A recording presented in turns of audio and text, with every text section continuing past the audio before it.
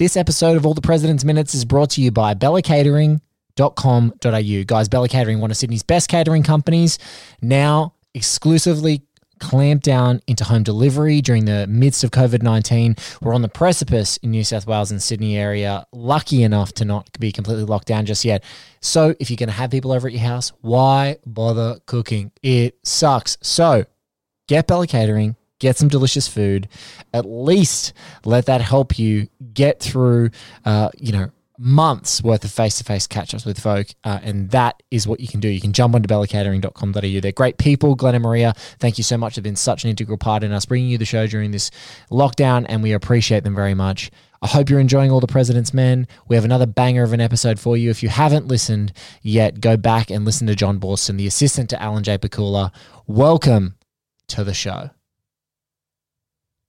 Let's do it.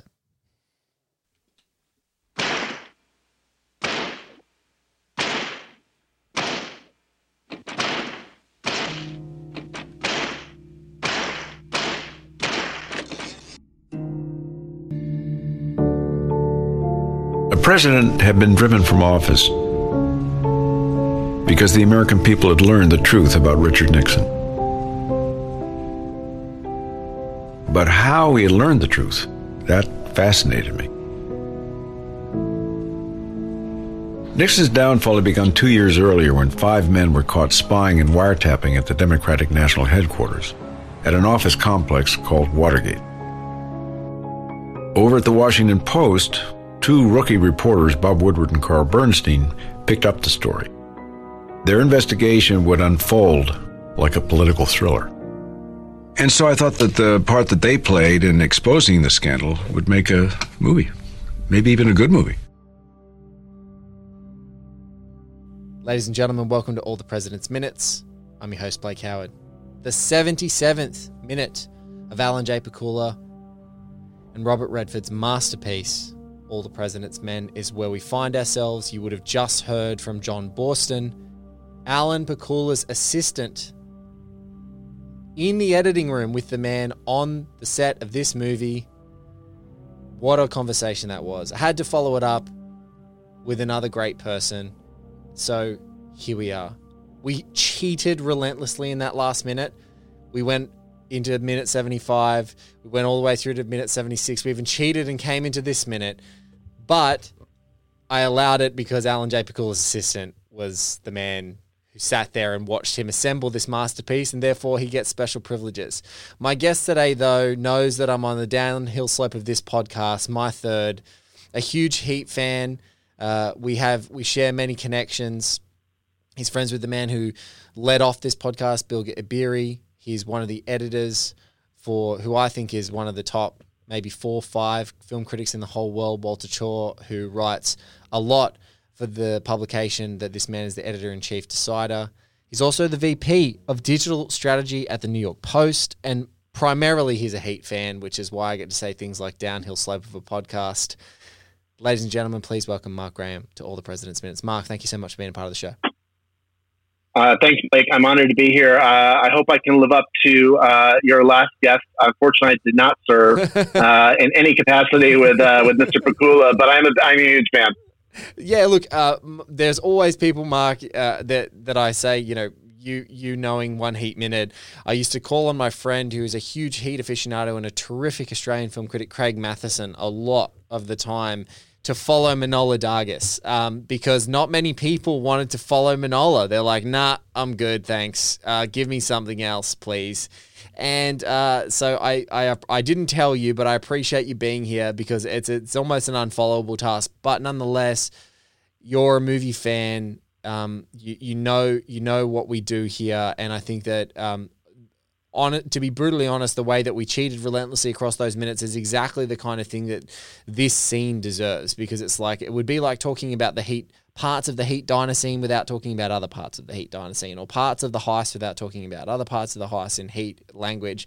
But this is the centerpiece of this incredible movie, this beautiful, gloriously lit and blocked and performed and written scene.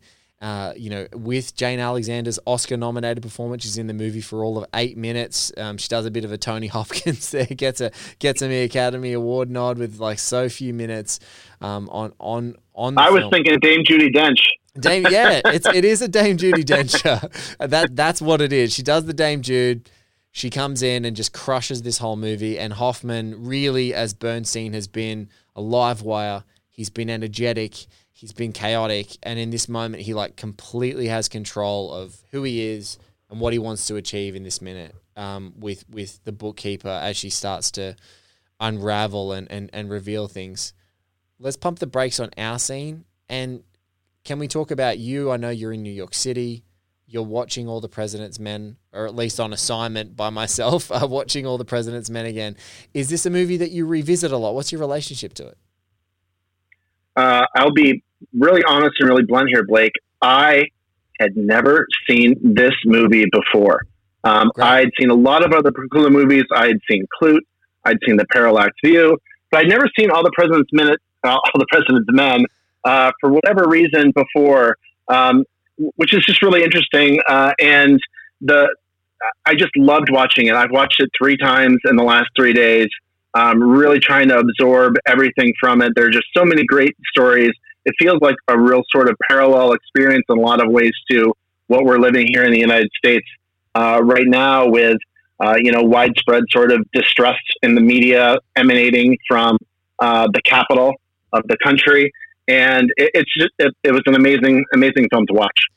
Yeah, it's funny. It's not an unusual experience, which is good. Like I'm so thrilled that I got to introduce you. But it's like if you watch, if being a fan of Klute and being a fan of Parallax, and you lead yourself into All the Presidents, like it doesn't feel like any other human being had the ingredients as a director at that time to go like, this is how we tell this story, to be able to balance those more extreme and like you can have a lot more rope basically when you're telling a purely fictional story like a Parallax or a Klute, than being sort of within the boundaries of playing in the sandbox of, all right, we have to be deeply authentic, but also it has to have all those feelings of distrust and paranoia and just these power structures that are out to get you. So I'm thrilled that you got to watch it for the first time. And it was interesting in the course of doing research on this, as you put it earlier, just this incredible minute of the film. There may even be some weird personal connections that I wasn't aware of until just now. Really? So, the bookkeeper that you referenced, her name in real life, although she's not named in the film, her name is Judy Hoback Miller, and she's still alive. She's 83 years old, but doing a little research into her, as I, of course, have been doing, I discovered that her birth name is Judy Graham, which is also my last name. I noticed that she had a brother named David Graham, that is the same name as my father. We're not directly related, that I understand, but in looking at pictures of them, there definitely seems to be some resemblance of Graham family, which is really, really interesting and fascinating. And of course, there's another famous Graham who was part of this story, although not part of the movie. Obviously, Katharine Graham was the publisher of the Washington Post during this important and integral moment in American history. No direct family connections there that I'm aware of, at least, but I think I'm going to have to get a 23andMe or something after this to do a little DNA research. If I have stumbled into a Graham connection and then assigned you to talk about it, that is some Nostradamus shit. Like that is as weird as it gets for us to align it. The prophecy is coming true, my friend. Oh man. No, and wow, that's incredible. 83. And yeah, she's unnamed. And what I love, the restraint of these movies, and this is the great thing about All the President's Men and as a text, it's so layered, it's so rich, it's got all these names that are said, either the people that are directly involved, but what it intends to inflame people's imagination are the people who don't have names or just have nicknames, Bookkeeper, Deep Throat, etc.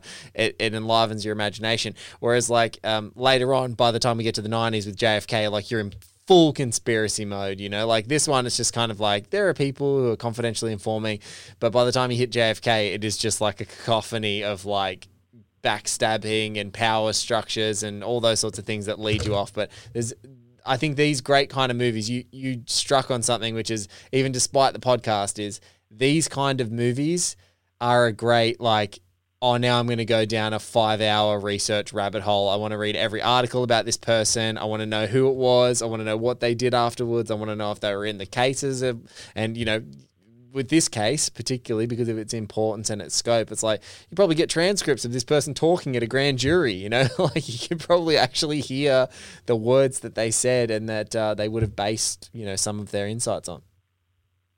The one thing that I didn't have a good grasp on from the research that I've been doing about this film, and maybe you can shed some light, and maybe your guest on the last episode helped clear this up, but do we have any sense of why Bookkeeper is named Bookkeeper and not her real name? My understanding from some of the stuff that I was reading was that Judy Hoback met with Jane Alexander in the production of this movie beforehand to get a sense of her character. So it wasn't like she was a deep throat character at this point in time in her life and career, and she was unnamed for political reasons. People knew who she was.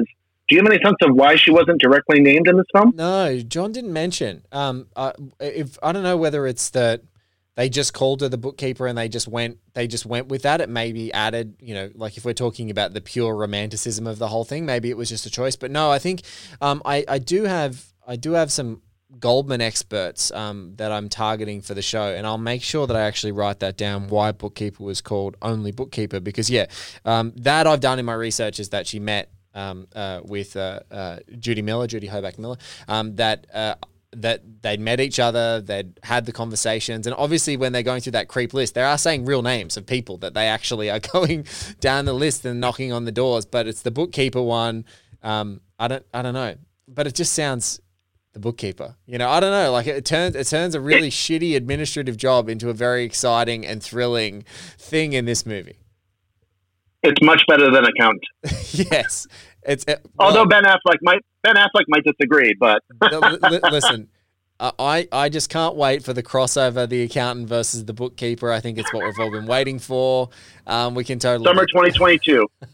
Yeah, 2023 at this stage, man. You know better than anyone how many freaking movies have leapt out of 2020. They're jumping into 2021. 2021 is like, put $100 aside a week if you're still lucky enough to be employed, because there's going to be like 6 movies a week, you know, to be released on everything.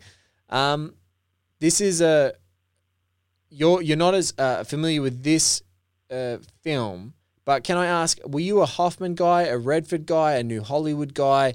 When you're watching this, is this like a putting some puzzle pieces together for you, a Willis guy? Are you know, as you're watching this era, are these guys your guys?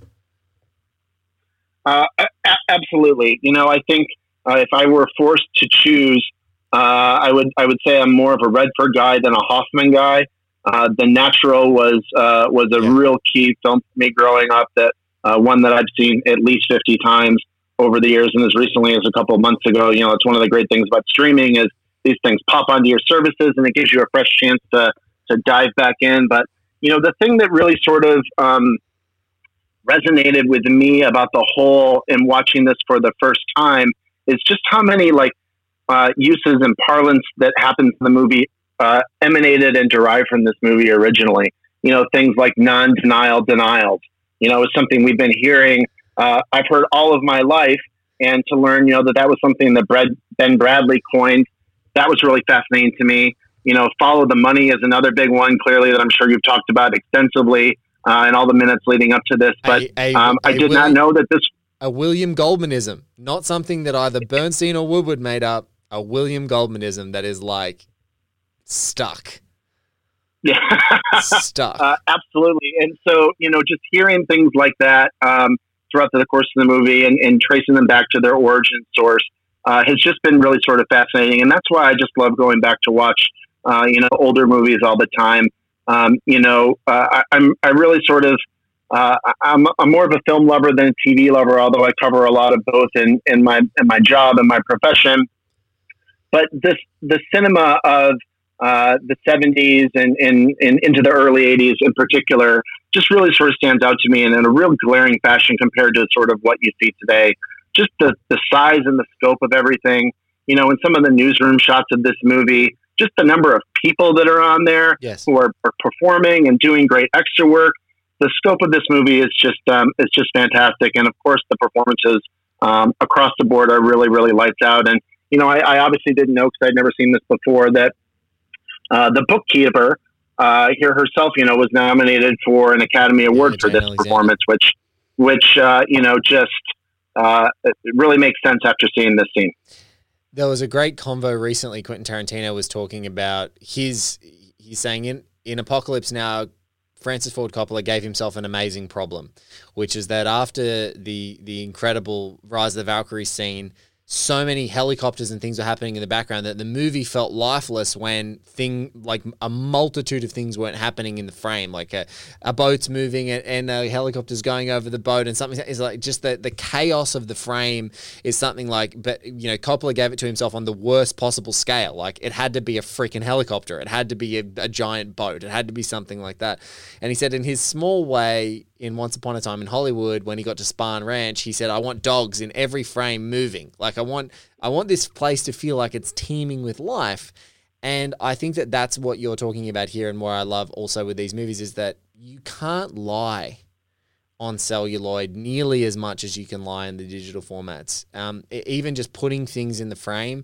And so, for me, the clutter of the frame and these people moving around and this constant movement, yeah, it breathes life, and even in the scene that we're talking about, like the after being in this vista almost of a newsroom, you come into this like closet of a house of a living room. It's not a small place. It's like actually a reasonable sized house, but it feels like the confines of what you're in is there. And I think that that's just something that you just that's where those throwback filmmakers do that, and why they're so obsessed with having in-frame effects, etc., is because you just can't lie. The camera doesn't, if you're shooting on celluloid and you have to put it in the frame, obviously now we have the luxury of a touch-up, but so much of it, if you just do it in the frame, there's something, I don't know, it's just innate in there that like it's so powerful.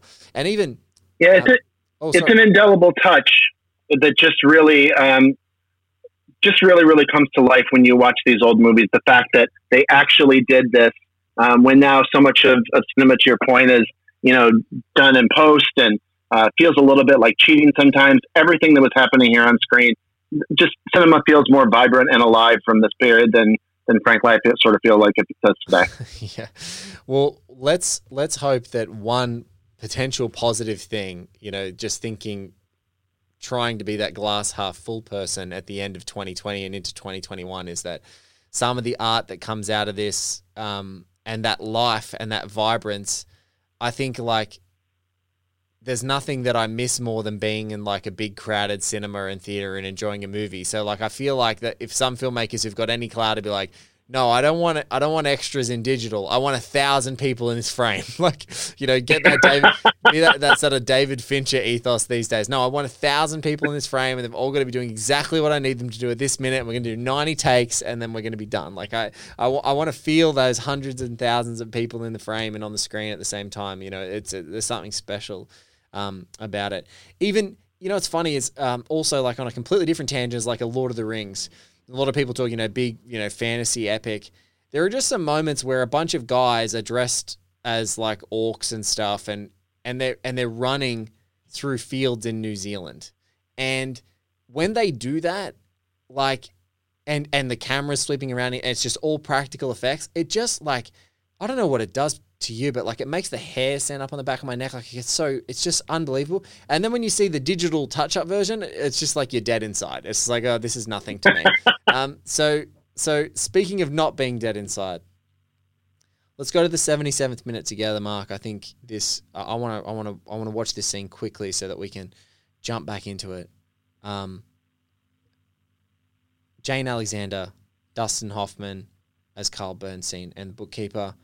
Really incredible scene. One of the most magnificent sort of cinematic renderings of like, you are working with someone who does something that you can't do or that you're not good at, and you steal from them relentlessly. So he's stolen Woodward's ability to sort of be a sponge in a space and be still to make people talk. And so this is just such a phenomenal scene for that. This is the centerpiece of the movie. Thank you for being a part of it with me. Let's dive into this minute now, guys. The 77th minute, 1 hour, 16 minutes on your dial. Fortunately, unlike Heat fans, there are not different versions. You should be looking at what we're looking at, the beautiful posture of Jane Alexander and her very still face right now in that frame. Mark and I are going to watch it. You guys are going to listen along. We're going to come back and talk about it. Never in so many words. How do you like it? Oh, just milk, thanks. Okay, just... I saw on the wires that Mrs. Stans was in the hospital. Is she feeling better?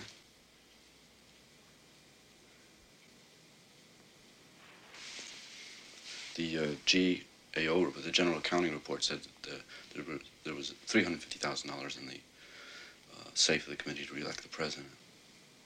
Were you aware that it was that kind of funds from the very beginning?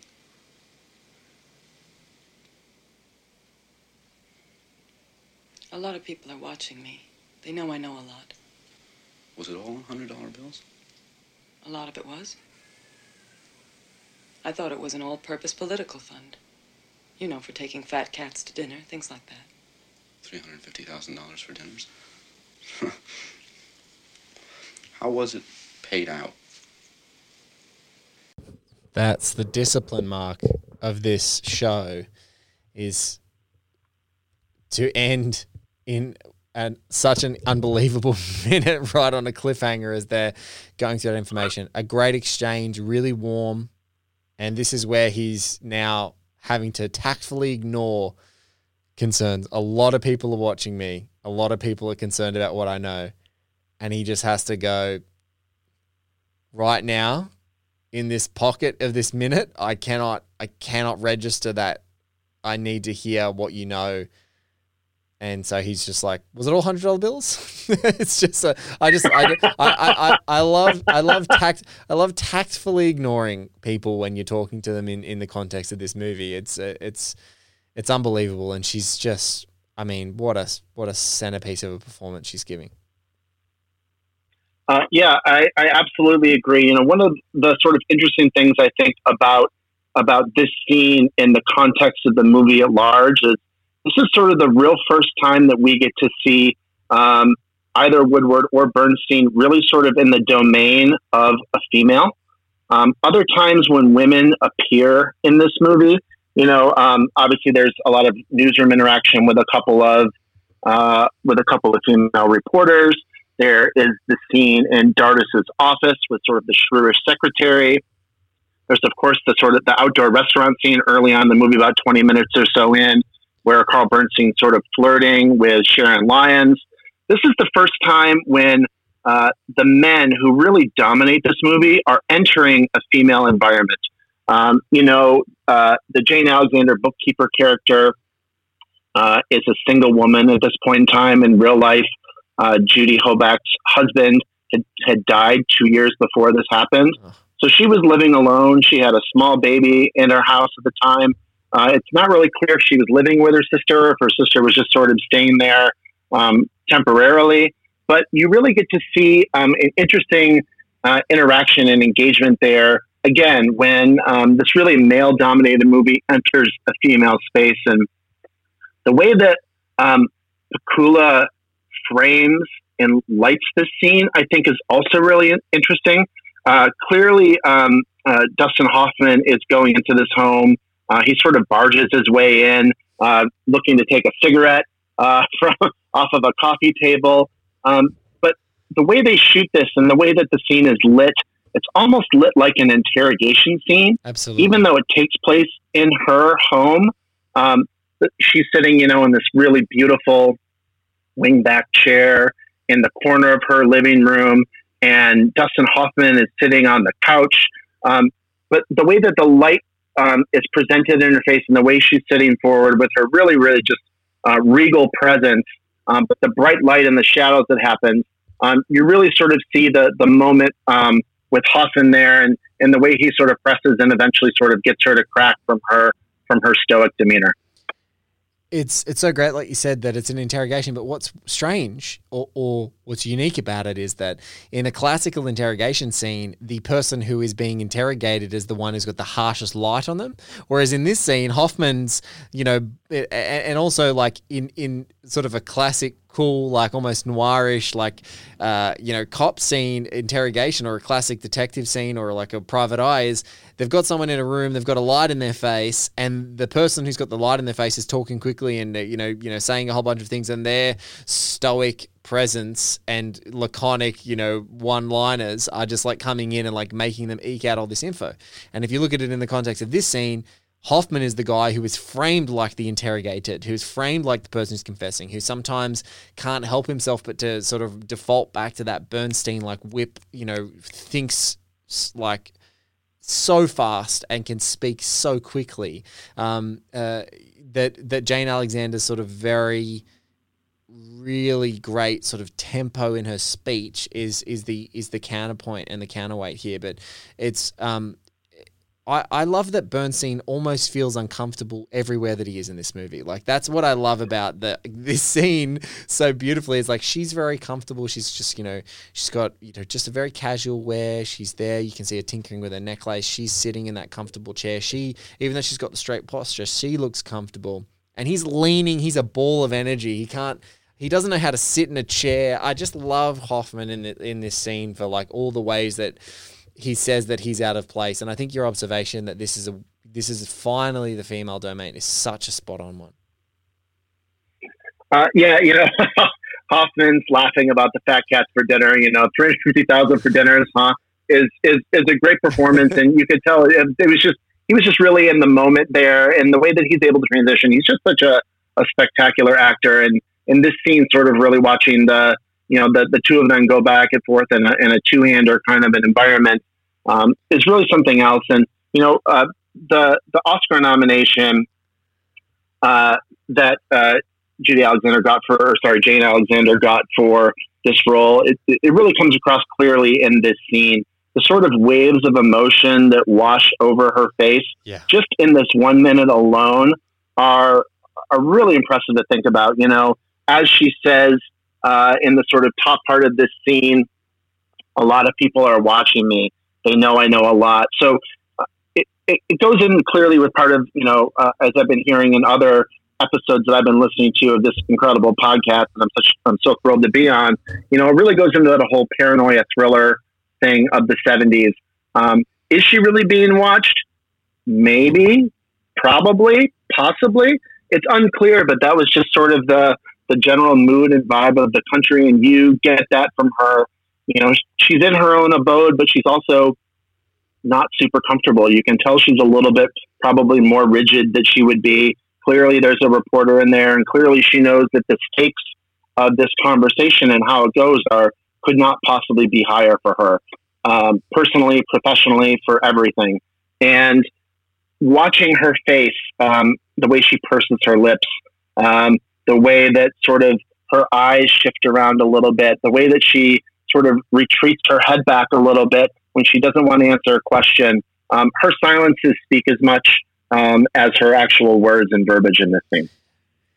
Yeah, it is a deeply underrated skill to have such a glorious camera trained on you, and you have to do basically nothing and convey everything. Like I feel like she's a volcano that's about to burst, like there's just something simmering underneath, and it's so great. And the very best film actors, particularly, because obviously when you're a stage actor, it's different. You've got a bigger canvas of emotions that you have to convey. You've got more immediacy to the audience who's receiving you, but also the distance is close. It's sometimes farther away as far as the minutiae of what you're doing. And here, like you said, like slight tilts, like it's almost like I need you to operate within 1 centimeter, 1 inch of where you're sitting, and convey everything. That can't be too far a lean. It can't be too far a tilt of her head. It's like it's almost like her, where you normally have a mark. Her mark is like, is a 3-dimensional shape. You can't get out of this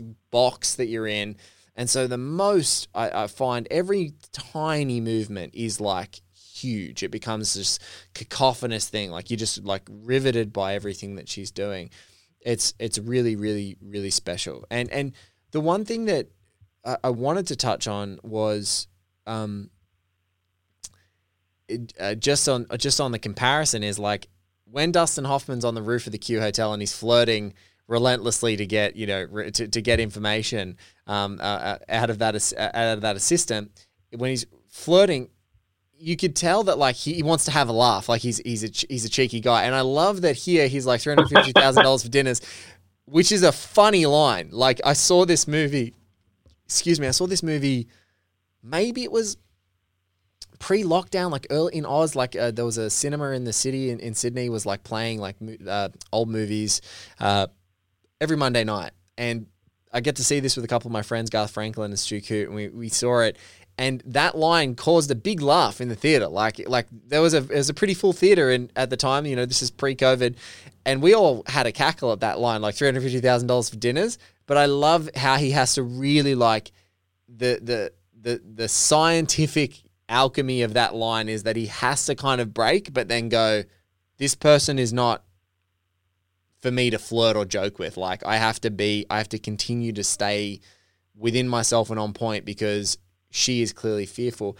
And you said something as well that I think is so great about the domain of women. As we have escalated through this sort of chorus of closing doors, it is the women who are more attuned to danger and the fact that they're being watched than the men. Like, and even some of the women, and it maybe just be the older women or the more conservative women who've been around these structures for longer. Their perception is, I would never tell anyone because it's disloyal. Like what we were doing is right. Like the default setting is that what we were doing is right. But you can see the younger women here who've been here are very aware that things are dodgy, that things that maybe shouldn't be going on are going on, and B, that danger is coming. And especially there's, just another wonderful scene that comes up a little bit earlier, and I'll get the actor's name because I don't want to forget. I think it's Millard. No, Debbie Millen. So it's Debbie Millen's character where she's like, they go back to her house because they're not sure what she's saying. And in the time that she's left the house, in the time that they've left the house, at the time they re-arrive, someone has gotten to her in their mind. And I just think that is really etched in this scene as well, that like people have visited the bookkeeper's house to ask her if she's talking. Absolutely. It is an incredible performance. And, sort of going back to touching a little bit on what we were talking about earlier, the way that cinema and the reaction to cinema has changed over the years. It's just striking to me that this performance, which is fantastic, but also really quiet and reserved and powerful, was nominated for an Academy Award. Yeah. Generally you think of, particularly in the supporting categories for Academy Awards, the way things have gone over the years, you think of big showy speeches, you think of fiery monologues, you think of sassy characters. This is almost all internal, and that is such a powerful thing, and something that I think continues to sort of amaze me about this movie is just how different of a performance this was. This year she lost out the Academy Award to one of the supporting actresses from Network, but nominated alongside her this year were Jodie Foster in Taxi Driver and Piper Laurie and Carrie, which are two fantastic performances, but could not possibly be any more different than what she's bringing to the screen here. Yes. And so it's just phenomenal that was recognized and appreciated and shown the love by a committee of her peers, how powerful a performance this was. Yeah, I think the only modern equivalent I can think of is George Smiley, which is the Gary Oldman performance in Tinker Tailor Soldier Spy, which is just like that is a whole movie of this kind of performance that is just a sponge. There are more wild and vibrant and somewhat maniacal or reserved characters that are happening, but the whole modus operandi of that entire movie is about never revealing what cards you have. And so when I watch this, I can't think of really small performances that seem to get the attention. It's often like gigantic stuff. And sometimes you see a small performance and you're like, wow, like that was such an incredible but not showy performance, but it was just powerful. You know, Chris Cooper in Little Women is someone I think of like that, like didn't get a nomination, and you go, wow, that was so amazing and so powerful, and like such a short time to be on screen. But yeah, it is a real art form. And again, when you are just shot from like your second button, all the way up to the top of your head, and you're thinking of it not as we now think of it on phone screens and laptop screens and TV screens. Yeah. Like if you're actually thinking about like people staring at you on a gigantic screen and scrutinizing over every muscle of your face moving to convey an emotion, like I think it's really that's all the more restrained and special when like, that's the same place that Tom Cruise, is attempting to kill himself in another Mission Impossible movie. Your face is up there. It has to be just as riveting. Like, and she does. She is every single time. And, another thing, when you said Tinker Tailor Soldier Spy, I thought of cigarettes, and that's just clearly another thing that's just so different from this film to then. In 2020, it's impossible to imagine a stranger coming into your home first and foremost. It's just such a different world and landscape these days. But then So coming weird. and sitting down Even on your your couch neighbor. Even and your then neighbor. smoking a cigarette. Exactly. Just a perfect stranger coming in, sitting on your couch, firing up a heater, and and not even asking permission. Like, do you mind if I smoke?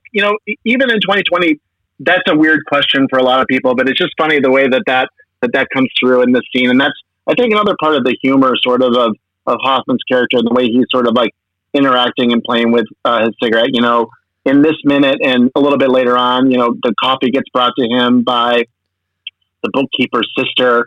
So it was also interesting that he takes milk with his coffee. I would have figured a hard scrabble newspaper journalist of the 70s who's smoking a pack a day would be a black coffee drinker, but this guy mixes in some milk. What's going on there? Listen, Bernstein is an enigma wrapped in a riddle. The guy's apartment looks immaculate.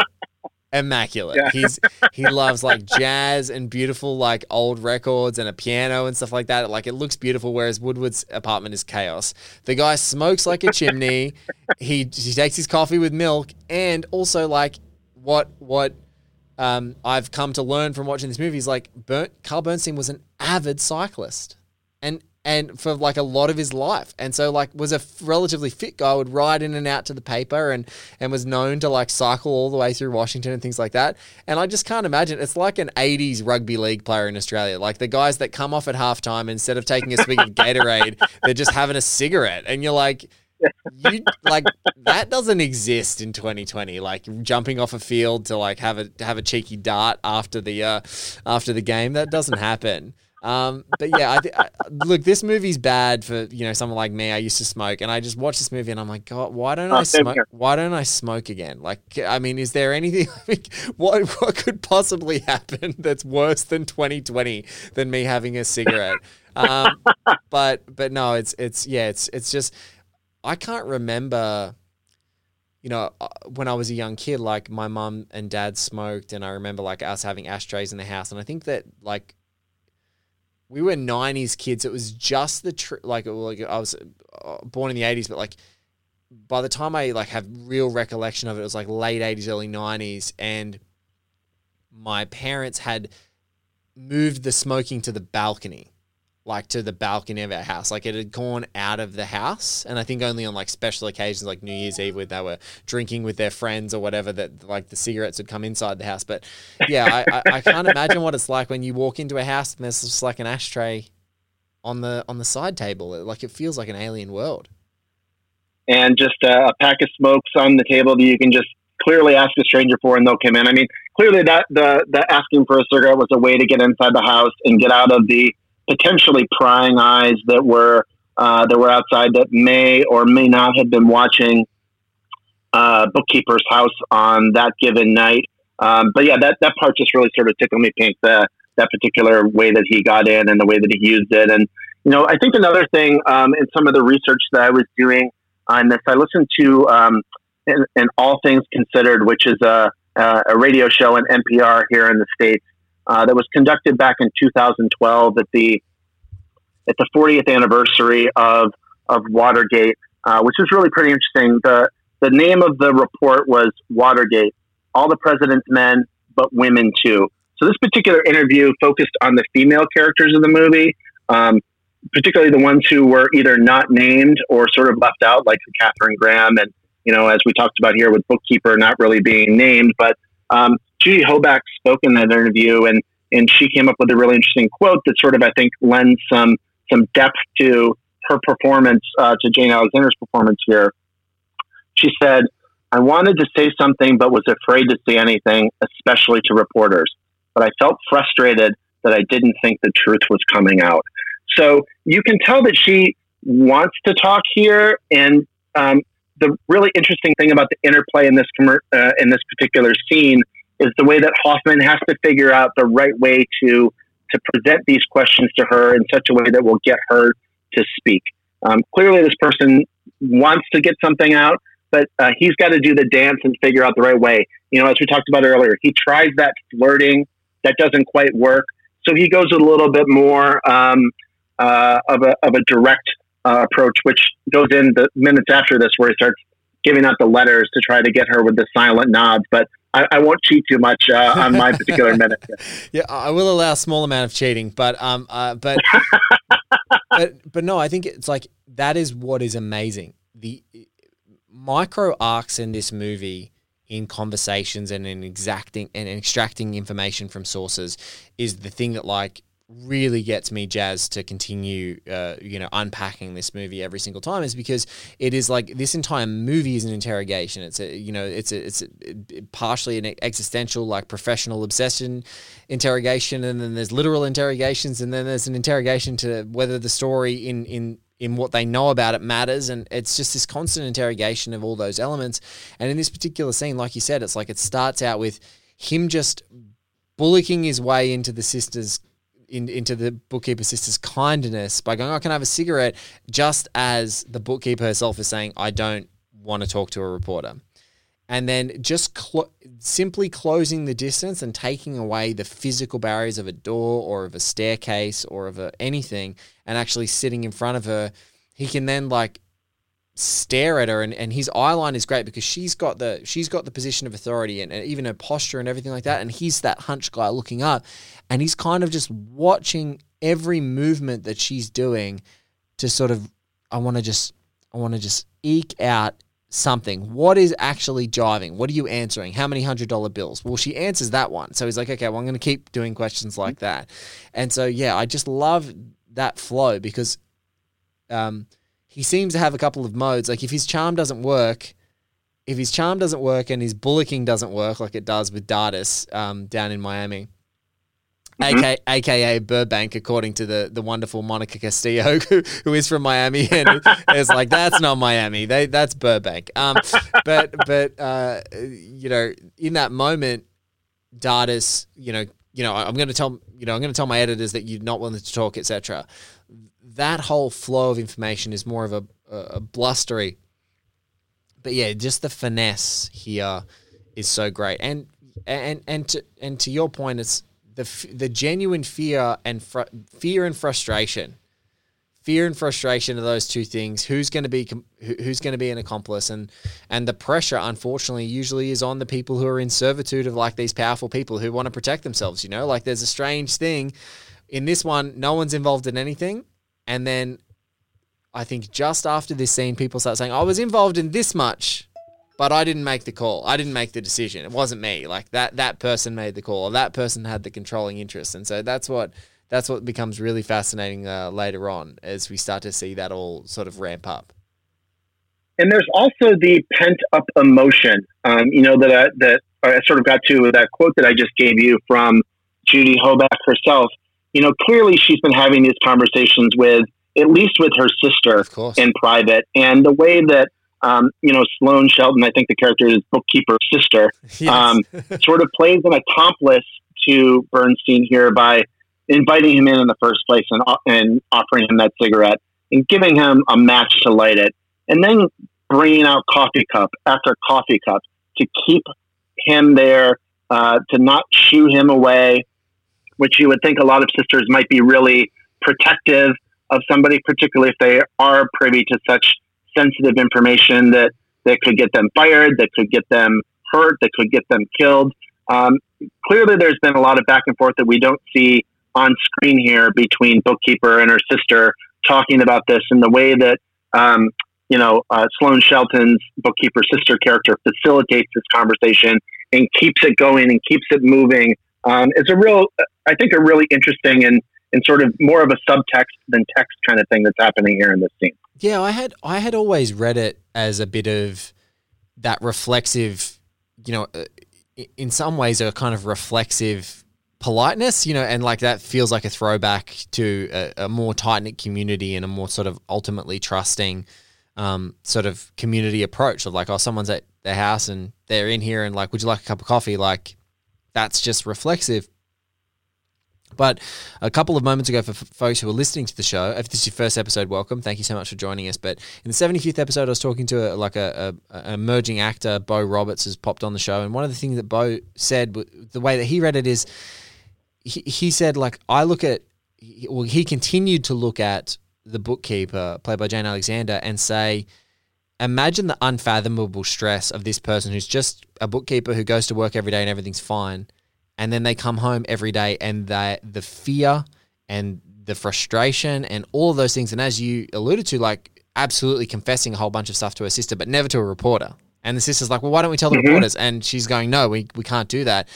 And then the sister going, the way that Bo's reading of it, which is the way that I'm definitely taking a look at it right now, and I think is a great reading, is she sees this as an opportunity to relive, like to actually be a way to relieve her sister, like a way that like the burden now is no longer like squarely on her shoulders, and like, sharing it is a colossal couple of truth bombs with these journalists, but it's like that way that she like gives her the permission to share, I think is just incredible. Like, I think that's a great reading, and I think, yeah, it's such an underrated thing. Like, her sister totally, like every other goddamn person in this movie to this point, could have slammed the door. Like, her sister is the arbiter there, but the why of why she lets him in, and the why she keeps making him coffee, and the why, for me, I then, exactly as you've started to do, is like you start to really head scratch and stare at her motivations and go, why is she doing this? And I think a really great potential reading is like relief. Like, she has been stressed out of her mind. Her life has drastically changed very quickly, and this is the only way she knows she's going to be free of it. Exactly. She's cleared her conscience, and her sister helped her get to that point. Yeah. It's really special. I can't think of many other, I don't know whether it's many other movies or kind of movies of this type that rest on people who are so calm. I don't know. Like, it feels like, I mean, Deep Throat's a genre, like, the Source, but like, if you look at a lot of great journalism Source movies, the Source is a big character. Like, they can be a big character. Like, one of my favorite filmmakers, and I know yours, Michael Mann, like The Insider, like Jeffrey Wigand, Russell Crowe's character, is a big character.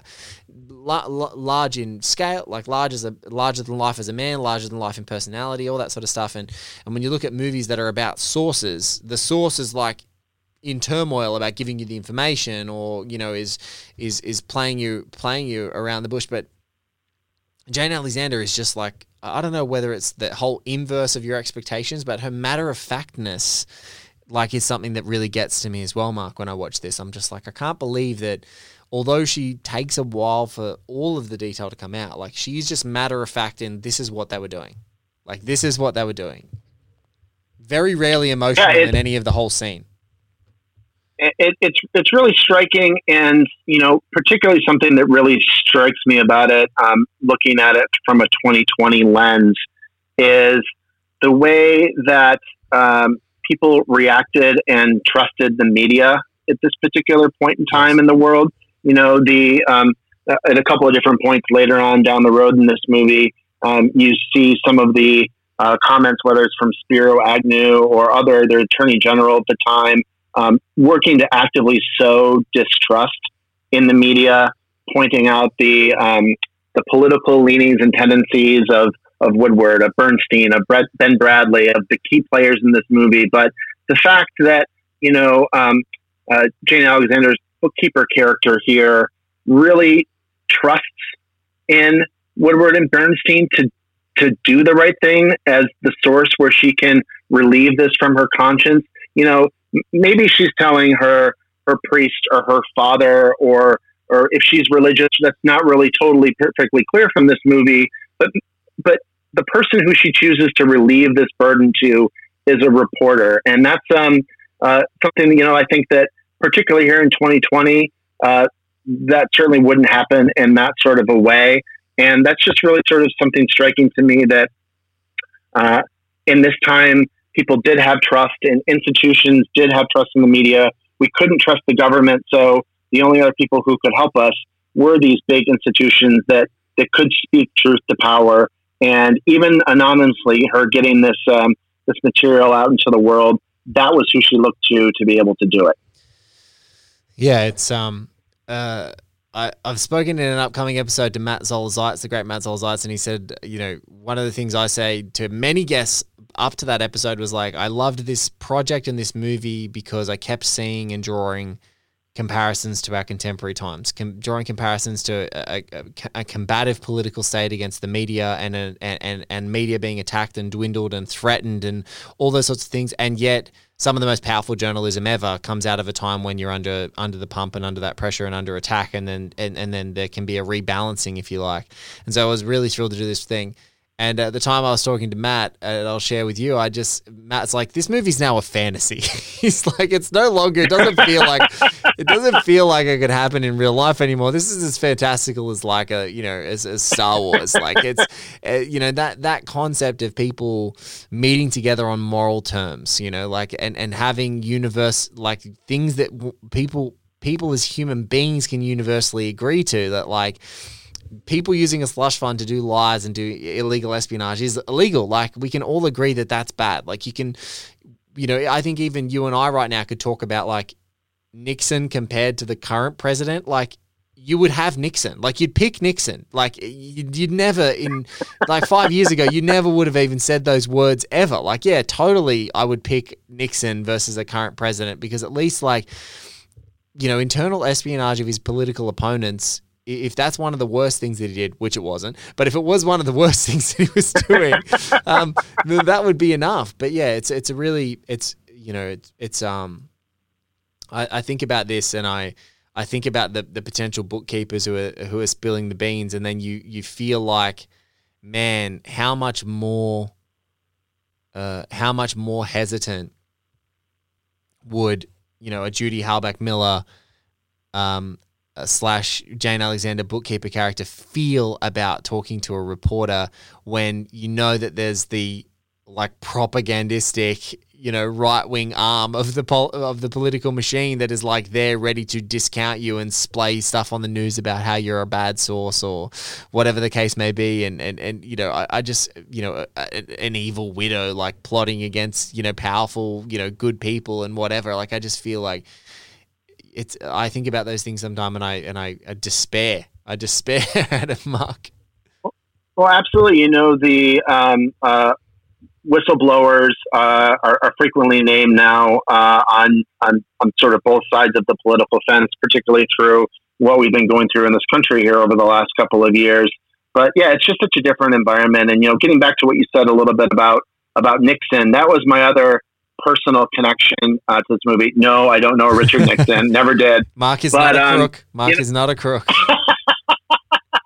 I'm not, but it's interesting. So I was born on August 6th, 1974, which comes up as one of the final title cards here in the movie. Again, a little bit clearly past our minute 77 here, but at the end of the film, one of the title cards that comes up on August 6th, 1974, Richard Nixon vows that he wasn't going to resign, and that was the day that I was born, and then 3 days later he resigned. So, you can say lots of things about Richard Nixon.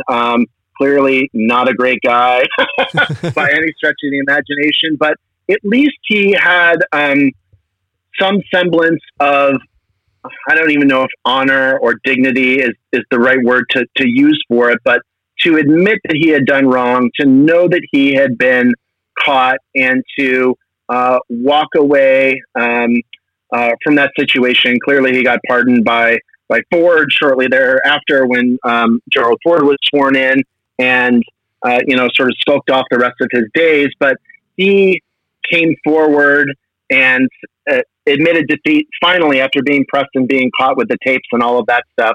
But at least he did do that. And if I don't see that happening or whatever happened with this particular situation we're living through right now. That admission of guilt and defeat. Yeah, I mean, even just admission to a wrong, not even as big a scale as what we're talking about. I was factually inaccurate. I was factually wrong. Thousands and thousands of on live television blatant inaccuracies, and then unlike journalistic entities, there's no retractions. There's no worrying about getting sued. It's just no, I said it. Yeah, I know I wasn't wrong. No. And just utter denial. Let's just move on. It's the most infuriating relative that you're having an argument with, that they're just they feel like they're right, and you're like, no, you're actually wrong. You're wrong. Here's Google. You're wrong. No, that's not how it happened. And you're like, oh no, I can't. You must be trolling me because I can't do this anymore. That's the thing that gets me, Mark. Is there's not even what I relish is the oasis of this movie where facts are facts, and that people did illegal stuff, and that Nixon may have absolutely been correct in saying that political espionage on both sides of the political sphere was happening in large or small scale. But when you're in the White House and in the administration, you have the power of the United States government at your disposal and the power of millions of dollars of slush funds, and you're doing illegal shit with them, spying on someone from as a Democratic Party member, and doing some rat fucking, as they call it, or something like that, is small scale. It's small scale than actually having paying for people to spy in a calculated domestic espionage scheme where you're in charge of it. That's a completely different thing. But at least then, at the end of it all, the facts were agreed. Everything was wrong. He made the calls. We had the orders. And what's refreshing about the Watergate case, which I think is more refreshing than almost any toppling of political parties or toppling of a bad CEO or any of those things, is there is a culture that surrounded Nixon of all these people. And I love that at least with the Watergate trials, apart from Nixon, who got pardoned, the entire chain of command who did illegal shit were all held accountable in a variety of ways. We're all jailed. We're all fined. We're all disgraced to a certain extent because they followed the orders, even though there is that thing of you're following orders, but you're doing illegal stuff. Right. You're doing illegal stuff and people were held to account. I just can't, in a contemporary context, I can't imagine that that's the case. And that's in my country, not just, I hate the thought that I'm being we're all hoity-toity and great here in Australia and we're in the perfect country. No, that's not us. That's New Zealand, right? A couple of thousand Ks to the right. That's not us. But I genuinely think that, it's admission of things being wrong or incorrect, or admission of illegal things. I think to get that Guernsey to be a politician in the contemporary context, it's almost never admit to fault ever, even if that is to prove your integrity. Deny, right? Deny. It's infuriating. I completely concur, and I feel what a great team with this movie. I feel like Taylor Swift reviewers have got to answer for more than the United States president. If you gave Folklore a shit review, the Taylor Swift stands are knocking on your front door.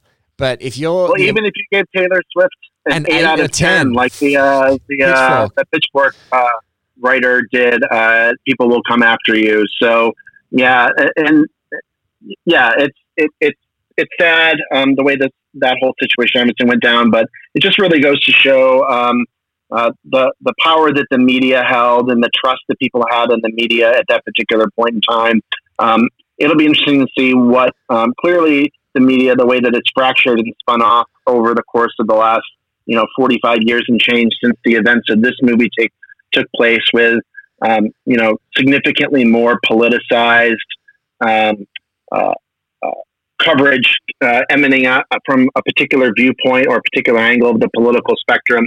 That's clearly done a lot of damage to trust in the media. And as someone who works in the media, it's important for all of us who work in this industry to continue to try to do the right thing, to advance the right stories, and to try to work to win that trust back.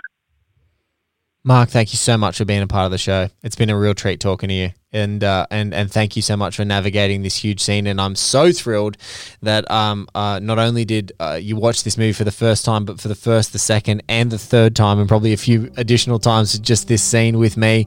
Thank you so much, and it's a pleasure talking to you. And I love Decider, and I love the folks that you get to write for Decider, like the great Walter Chaw, who's been a guest of the show, and always a pleasure to talk to you, my friend. Thank you, Blake. I really appreciate it. Thanks for having me on. This was a fantastic movie, and I will be sure and circle back if it turns out I am, in fact, related to Judy Hobart. Oh, my God. You're coming back 100%. If there's a 23andMe that I find out, there will be an emergency bonus episode where we'll be talking in great detail. Amazing. Thanks again, Blake. I really appreciate your time. Thank you. You're doing a great job with this pod. You couldn't have written that. You couldn't have written that Mark Graham may be related to Judy Graham in some weird extended way. Wow. Unbelievable. Judy Herback Miller, the bookkeeper. Mark Graham, my guest. What a legend he is. Mark is the editor-in-chief of Decider, a really terrific publication with terrific and really just great people with integrity. Walter Chaw is enough. Friend of One Heat Productions. If you know that Walter writes for Mark and for Decider, you know they are the goods. Mark, of course, is their editor-in-chief at Decider to check out everything that they are doing.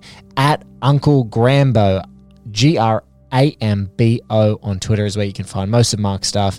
An absolute thrill to have him on the show. Guys, thank you so much for listening. If you do want to continue to see some new bonus stuff, jump onto our Patreon at One Heat Minute, because you're going to see an exclusive bonus weekly podcast coming up with myself. If you do that, if you want to also go and donate, there's a little donation link. But in these tough times, if you can just share, subscribe, rate, throw an iTunes review on there. Everything helps. We hope you're enjoying All the President's Minutes. We are flying through episodes and wonderful guests. This has been another one. We'll catch you on another episode very, very soon.